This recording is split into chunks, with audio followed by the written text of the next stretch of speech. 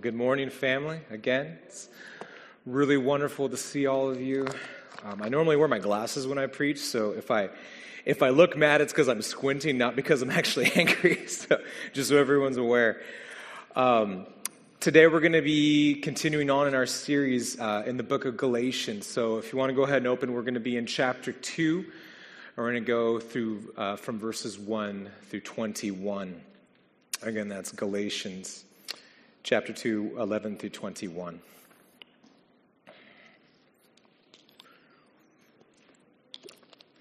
So Bible and theology teacher Michael Bird, he's out of Australia. He made the argument, it's somewhat tongue-in-cheek, that he believes that the letter to the Galatians in our English translations should be in all caps. It should be all capital letters throughout. And yes, well, why, Michael Bird? In ancient letter writing, it wasn't so much, maybe you picture Paul kind of heaved over a desk with a pen or with some sort of writing utensil, and he's writing down a letter to the church of Galatia. Most of the time, that wasn't how it happened. It would be somebody who was dictating the letter, and as he was dictating, he would have a scribe, and the scribe would write down everything that was being said. And Michael Bird says, you envision Paul screaming the letter to the Galatians, and you have some poor sap who's sitting there trying to write down everything as he's, kind of resisting Paul, throwing things at him, and just so frustrated. You say, that sounds pretty extreme, Michael Bird. Why would you say something like that? Well, consider the beginning of the letter that Trevor shared with us in the introduction to this sermon series. He cuts to the quick, doesn't he? He doesn't start with any of the typical, hey, I'm thankful for you, I thank my God for you and for the grace shown to you. He cuts to the quick, directly to a rebuke. And he says, I am so shocked at how quickly you've abandoned the gospel and have run to a different gospel. Or consider, for instance, his own description of his state of mind as he's writing the letter, like we read in chapter 4. My little children, for whom I am again in the anguish of childbirth until Christ is formed in you. I am perplexed about you. I'm so bothered by what's going on with you guys that it feels like I'm having a baby. It hurts. And like, Paul, you, for those of you who've had children in this room, you're like, you don't know what you're saying. But he did. He was in anguish regarding the situation of the church in Galatia. Or consider again the strong language that he uses about both the Galatians and also those who were misleading them, who were bringing false teaching.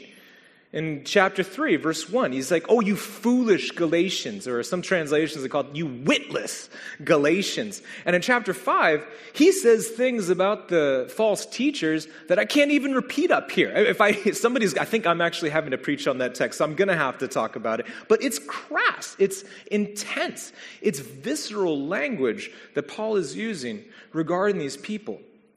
And you stop to think about that for a second, and what's so stunning is, consider 1 Corinthians. 1 Corinthians, you have a church that has factions because they're following different leaders. I follow Peter, I follow Paul, I follow Apollos, I follow Jesus. You have a man sleeping with his stepmom, and the church is approving it. You have rampant spiritual gift practices that aren't leaving way for genuine edification. It's being used selfishly. And you have people getting drunk at communion feasts.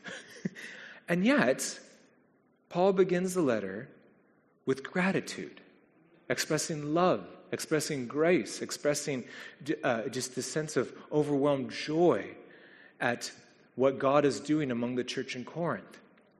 What is it about the church in Galatia and what was happening in the church in Galatia that so stirred Paul, that so got him heated? Well, today's text gets to the heart of what so concerns Paul. Today we're going to finish what Trevor in the introduction to the series called the history section of Paul's letter to the Galatians, discussing a dispute that comes up between Paul and the Apostle Peter. And in it, we're given a glimpse into, I think, what really makes Paul tick and what makes him ticked, what gets on his nerves, the thing that actually gets him furious even. So again, we're looking at Galatians 2, 11 through 21. Please read with me. But when Kepha, Peter, came to Antioch, I opposed him to his face, because he stood condemned. For before certain men came from James, he was eating with the Gentiles. But when they came, he drew back and separated himself, fearing the circumcision party. And the rest of the Jews acted hypocritically along with him, so that even Barnabas was led astray by their hypocrisy. But when I saw that their conduct was not in step with the truth of the gospel, I said to Kepha before them all, if you, though a Jew, live like a Gentile and not like a Jew, how can you force the Gentiles to live like Jews? We ourselves are Jews, and by birth, and not Gentile sinners. Yet we know that a person is not justified by works of the law, but through faith in Jesus Christ. So we also have believed in Christ Jesus in order to be justified by faith in Christ, and not by works of the law. Because by works of the law, no one will be justified. But if, in our endeavor to be justified in Christ, we too were found to be sinners, is Christ then a servant of sin? Certainly not. For if I rebuild what I tore down, I prove myself to be a transgressor. For through the law, I died to the law, so that I might live to God. I have been crucified with Christ. It is no longer I who live, but Christ who lives in me. And the life I now live in the flesh, I live by faith in the Son of God, who loved me and gave himself for me. I do not nullify the grace of God, for if righteousness were through the law, then Christ died for no purpose. This is God's word. Let's pray. Father, thank you for your word. And Holy Spirit, we call upon you in the name of Jesus for help to hear and help to heed what we hear. That we would come to understand the gospel afresh in our hearts. That we would come to see the goodness and the authority and the beauty of our risen King, the only true King, the one who was and who is to come, the Alpha and the Omega, the beginning and the end. And to see your word that we turn. We pray we would honor your name as we sit under your word now. And we pray this in Jesus' name. Amen. The main thrust of what we will be looking at today is simply this, that at base level, the most foundational, the only really vital thing about any of us in this room, the one thing that also unifies us in this room, is faith in the saving work of Jesus Christ on our behalf. No other thing saves us. No other thing so defines us, so shapes us, and any effort to say otherwise compromises this indispensable reality. Any addition to this usurps the goodness and the authority of the gospel and compromises it. We're going to cover this passage under two headings. I'm not doing three, two. A very public rebuke, and then the wonder of saving faith. So, very public rebuke being the first heading, starting verse 11 and going through verse 14. One of the most common misconceptions, I think it's particularly a westernized misconception about the Christian faith, is that once one has the right doctrine, the right ideas, the right way of thinking, down, we got all the good doctrine stuff, right? We know who Jesus is, we know what he has done. All's well, we're good. As long as our doctrine, our way of thinking about the world is aligned correctly, we're fine. But clearly, what we have here, what we see here, is that Peter missed that memo. Because what we see in what we just read is a leading figure in the early church who's preaching the same gospel as Paul. Think about that for a moment. Paul has just gone through, as we've heard the past few weeks, Paul goes at great pains to communicate that the gospel that he is preaching isn't something made from man. It's not something of his own imagination. It was a revelation of the Lord that Paul then went and confirmed with the leaders of the church, with James and with Peter. And they were all unanimous of one mind. Yes, this is the gospel we proclaim. This Peter, who preaches this gospel, is walking in a way that is contrary to the gospel. In verse 14, you're literally not walking straight towards the truth of the gospel. He's veering, but he's not veering in his notion of what the gospel is. He's veering in his practice of the gospel. He's veering in his practice of church life. What is it that he does? Well, in short, he ceases to share table fellowship with his Gentile brothers and sisters. And it's out of fear of a particular group of Jewish teachers who were apparently insistent on maintaining a certain distance between themselves and these Gentile sinners. We don't know exactly what it was they were teaching, but all likelihood is that they were teaching stricter adherence to the law of Moses. And particularly things like the food laws and circumcision, and probably something along the lines of the holy days, the Sabbath, and the keeping of the Sabbath. And we're not sure about Peter's rationale for his actions. Scripture doesn't give us an in-depth analysis of what Peter was afraid of, what was going on in Peter's mind at the moment. The only thing it tells us is that out of fear of these teachers, he breaks fellowship with the Gentile believers. Now, on the outset, it looks like this is just a flagrant example of Peter just turning his back, and it's borderline racism. I don't know if that's exactly what's going on with Peter here, because think about Acts 10, right? For those of you who aren't familiar with the text, Acts 10, you can read it later on. In short, Peter goes up to a rooftop and he's praying, and while he's praying, he gets hungry, and the Lord intervenes and basically puts him in a trance. He gives him a vision.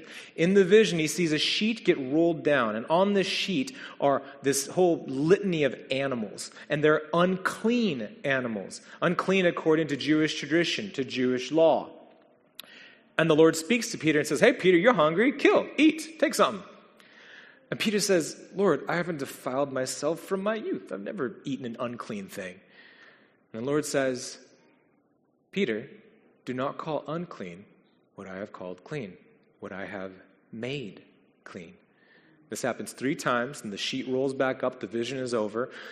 This man comes up to tell Peter, "Hey, a man named Cornelius is summoning you." Cornelius happens to be a Roman centurion, a military guard, a high caliber military guard of the Roman Empire. Not a good guy, not something you want to hear. It's nerve-wracking. But the Lord says, "Peter, go to him, because I'm sending you to him." Peter goes, he goes to the house of Cornelius, he walks in, and he finds not just Cornelius, but his whole household, this whole group of people here, waiting to hear what Cornelius says is a word that will tell us how to be saved. And Peter says, "Well, what am I going to do?" He preaches the gospel to them, and before he preaches, though, he says, "Apparently, I was mistaken. Apparently, anyone who fears God, of any nationality, from any place, of any culture, can receive the saving grace of God."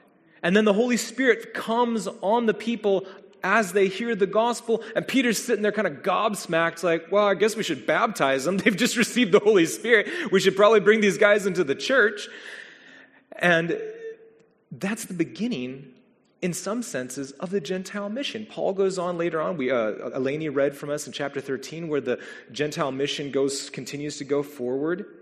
But this was from Peter.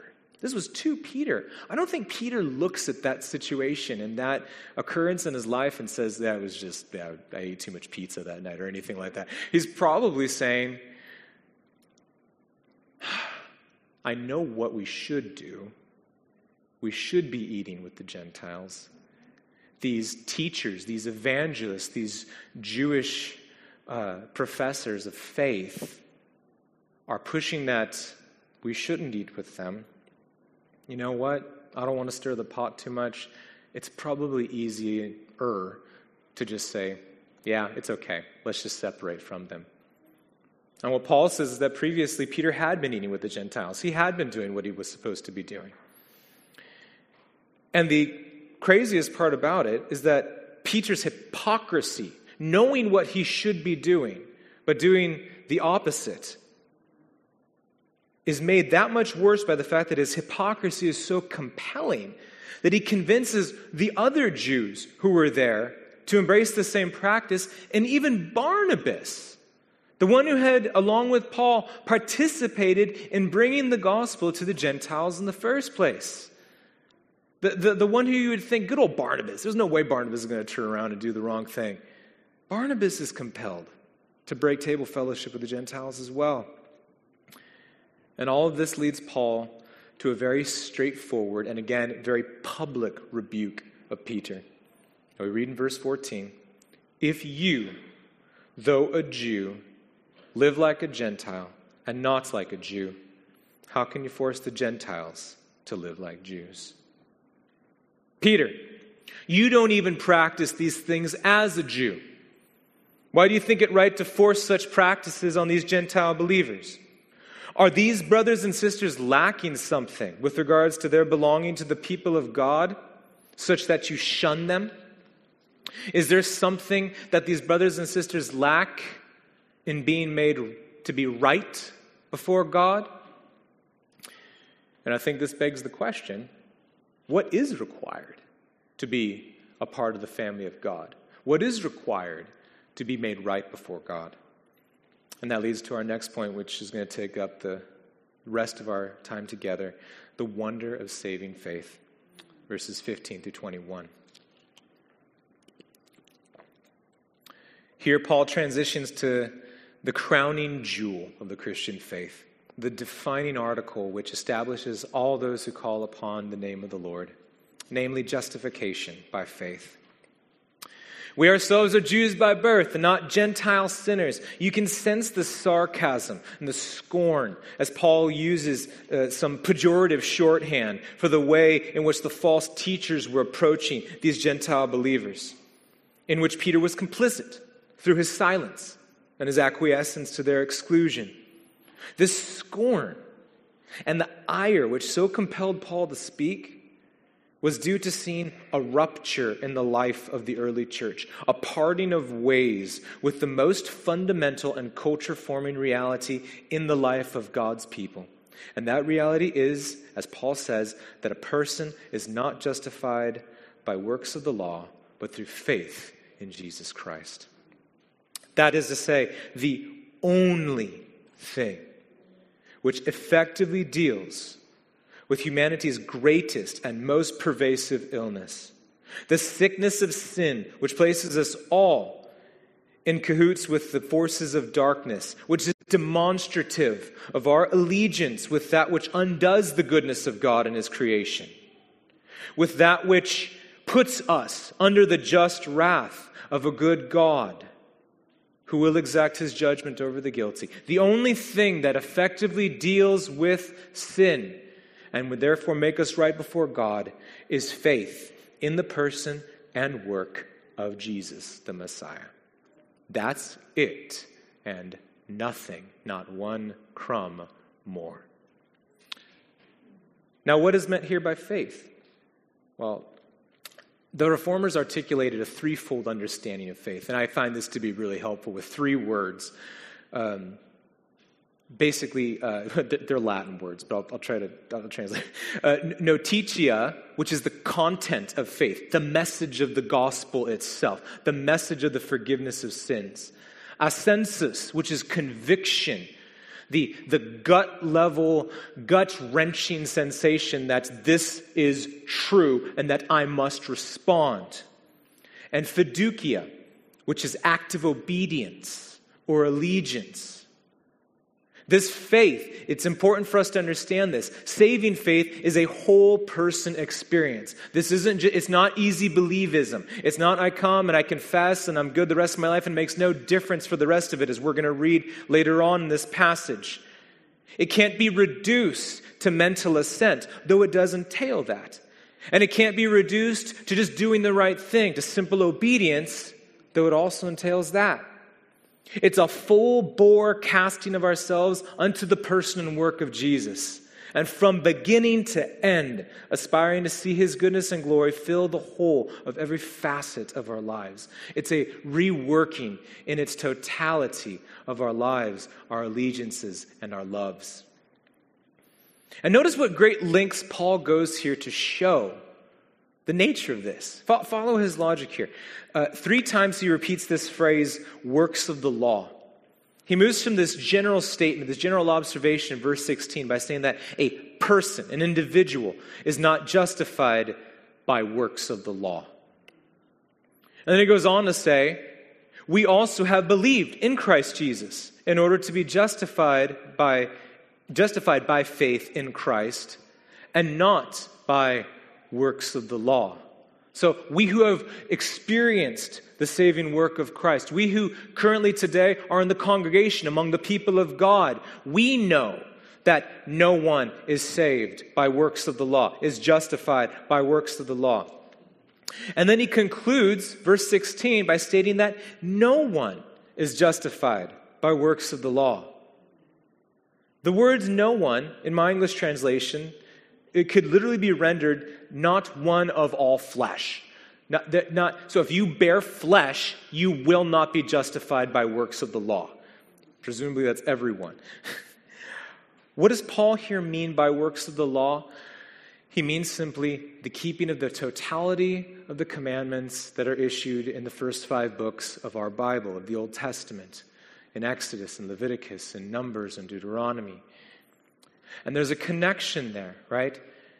It's all the works, all the things that were called to be done by those people, by the people of Israel, and that we're called to see as well, as a grace, as a gift, but not as saving, not as something that would make us right before God. The works of the law were given, as we're going to read in the next couple chapters after this, the works of the law were given as instruction for the people of God. Instruction in what was pleasing in the sight of the Lord, what would be pleasing in the sight of the Lord at that time, but also instructive to show that we can't do it. That there's not a soul who gets to keep this whole thing. There's not a soul who's made pure by our righteous acts. There's not a righteous one among us who keeps the whole thing. It's meant to convict us of our sin, to remind us of our imperfection, and to remind us of our ample need for grace, for forgiveness. Now consider for just a second here, because it's not immediately evident.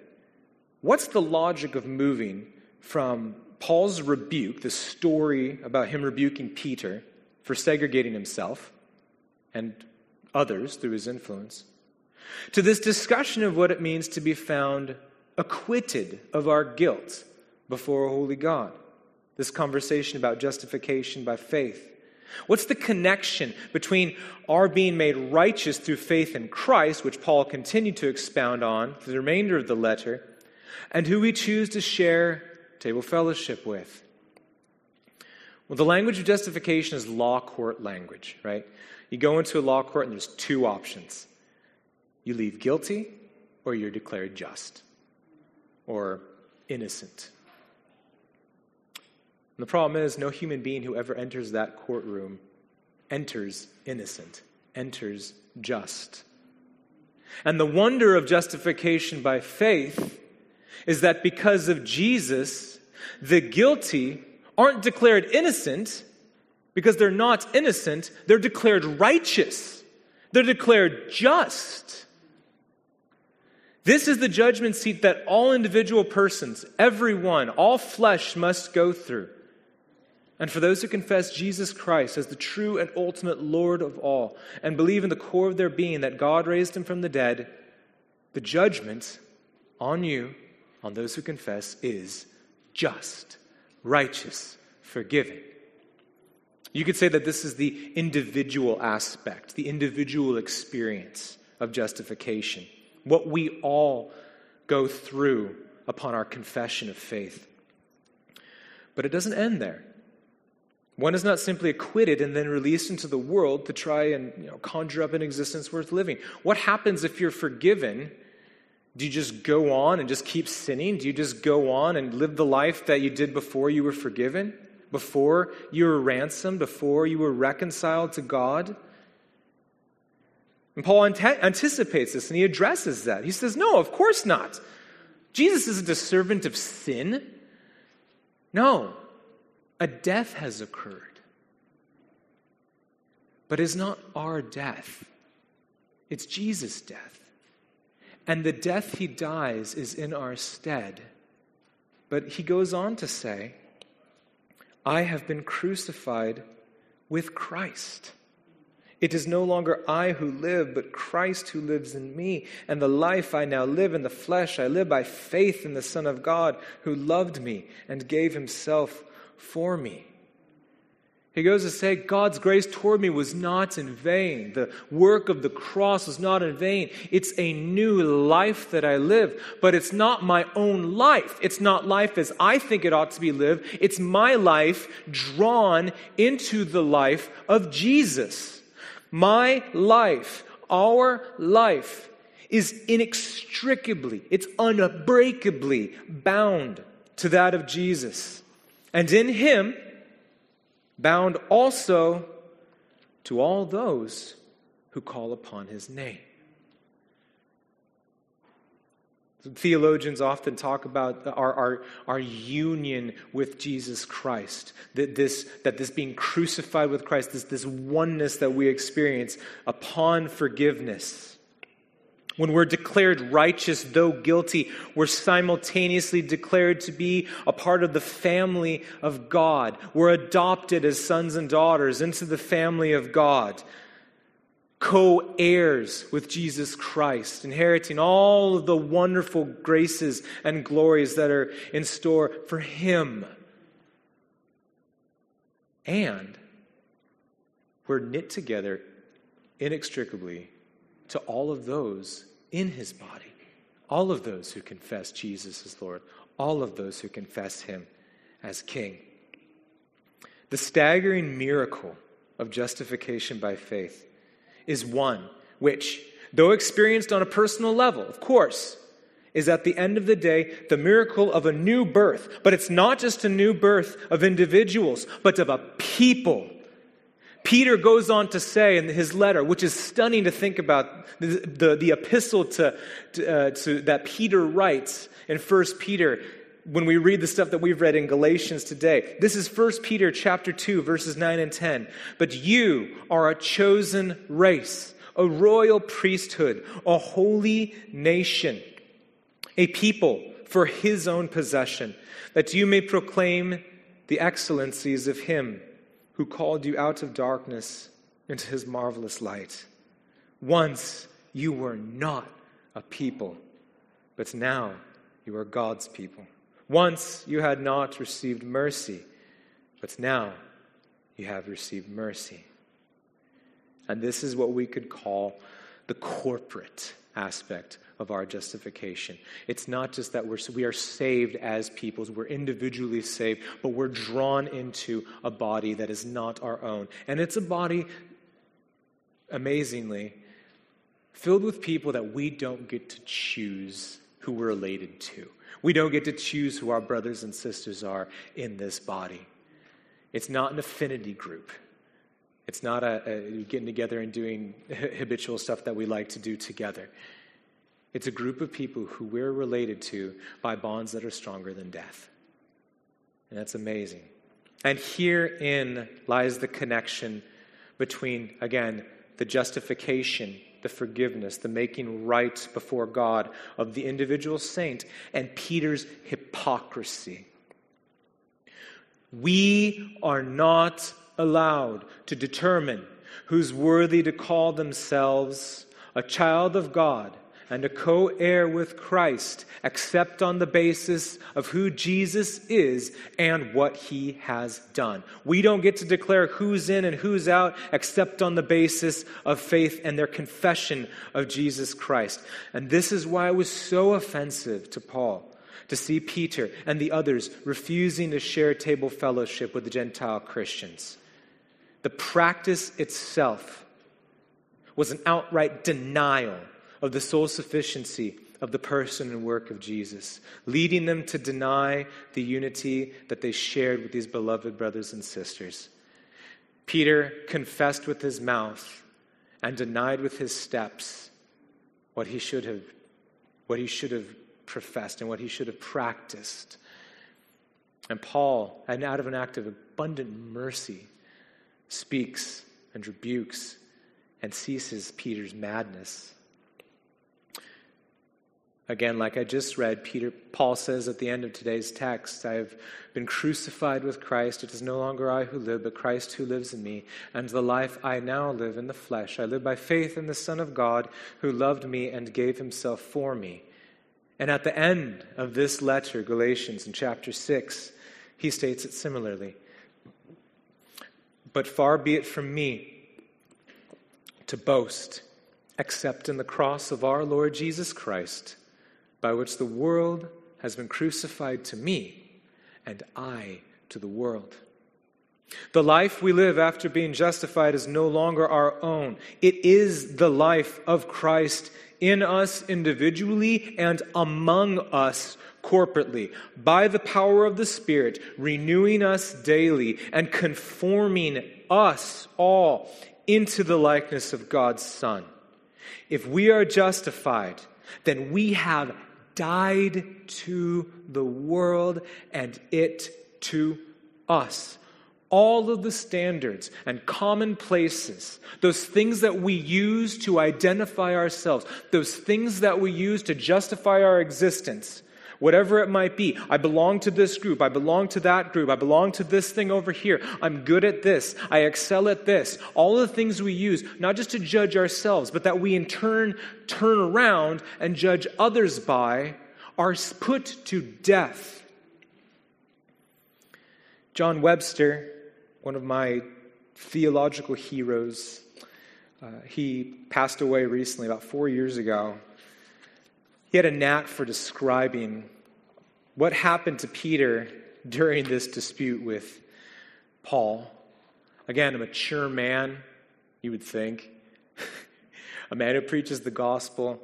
A man who you'd think after he dug his own grave time and time again with talking with Jesus, and then in Acts messing up time and time again, you'd think he'd learn.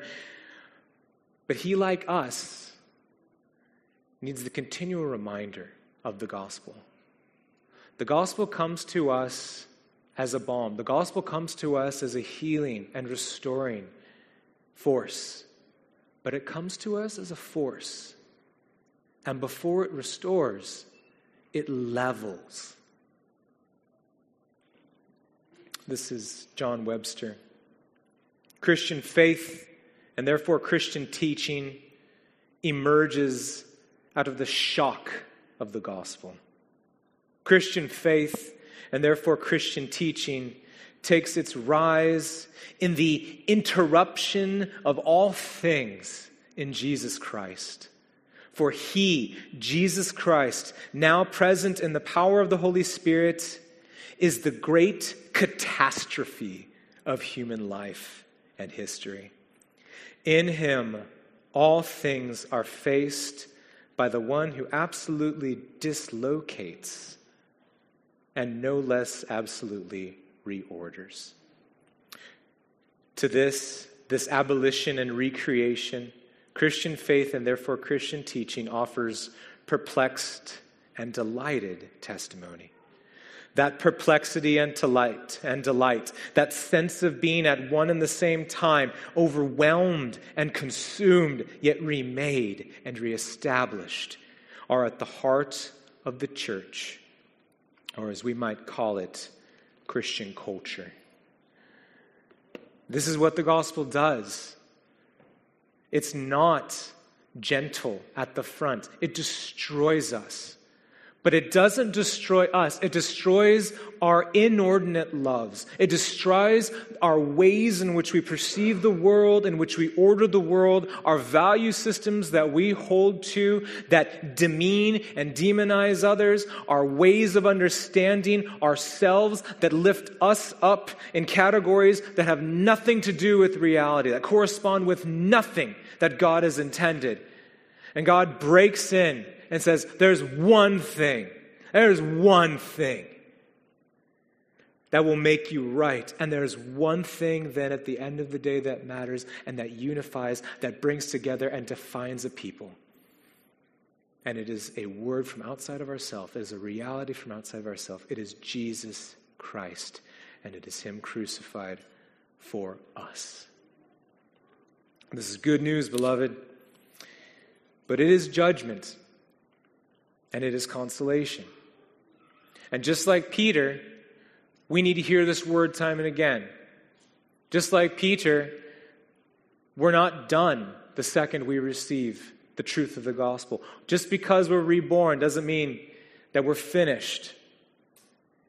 We haven't made it yet. But life is a lifelong trajectory in the direction of our minds and our hearts and our attitudes and our affections and everything else being reshaped into the likeness of Jesus Christ.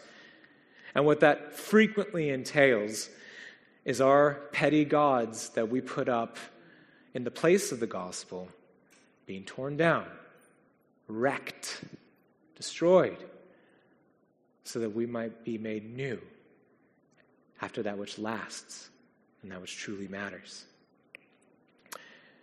In conclusion, beloved, there's so much that we could say about this text. There really is.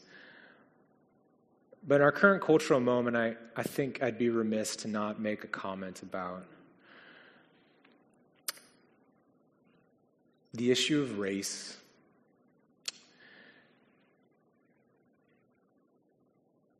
In this moment, in this time, the world is screaming about this issue of race. And there's a million thoughts. There's probably 1,000 different perspectives on this issue right here in this room. And we all have different feelings about it.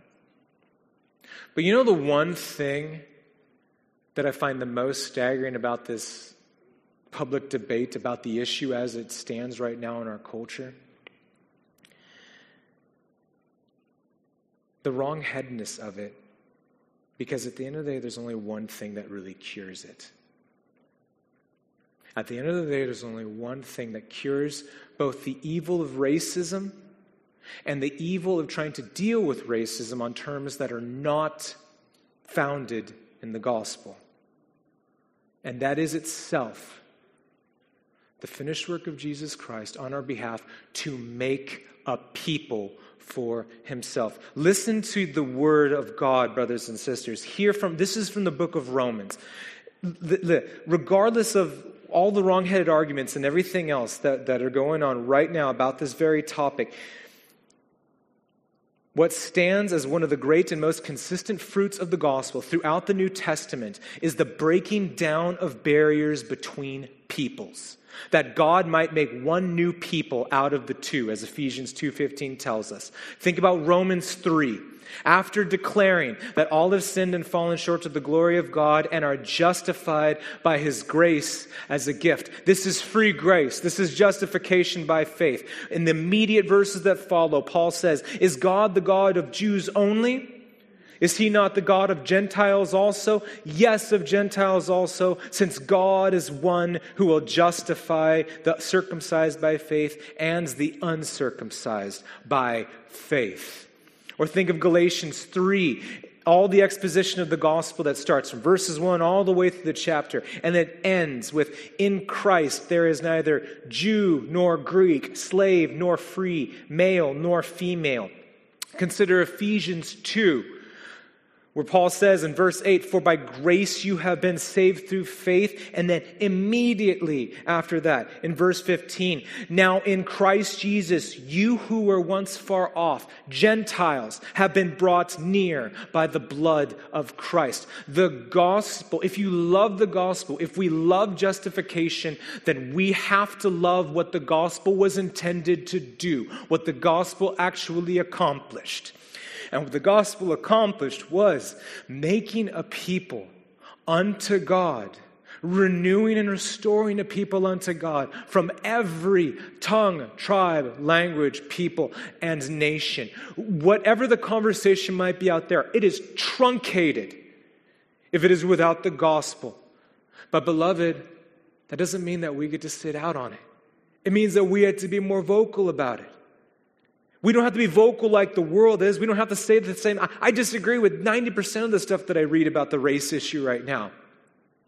But does it abdicate me from my responsibility to love, to pursue those who are different from me, who feel alienated from me because of their skin color, because they're different from me, because they look different from me, because they sound different from me?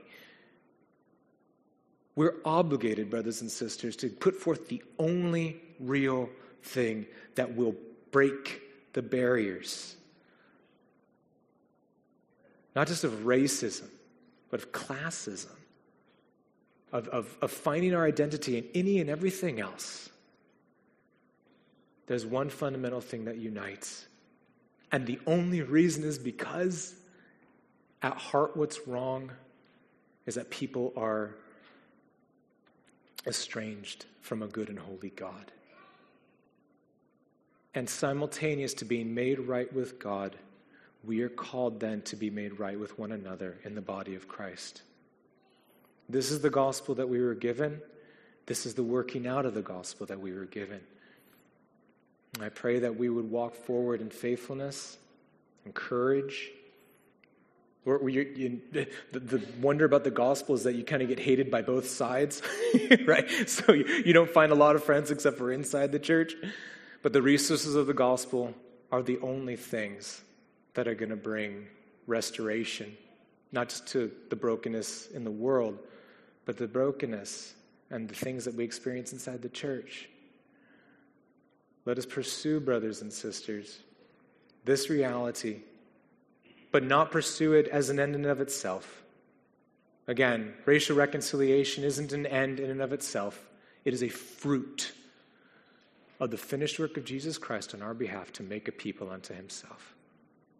Pray with me.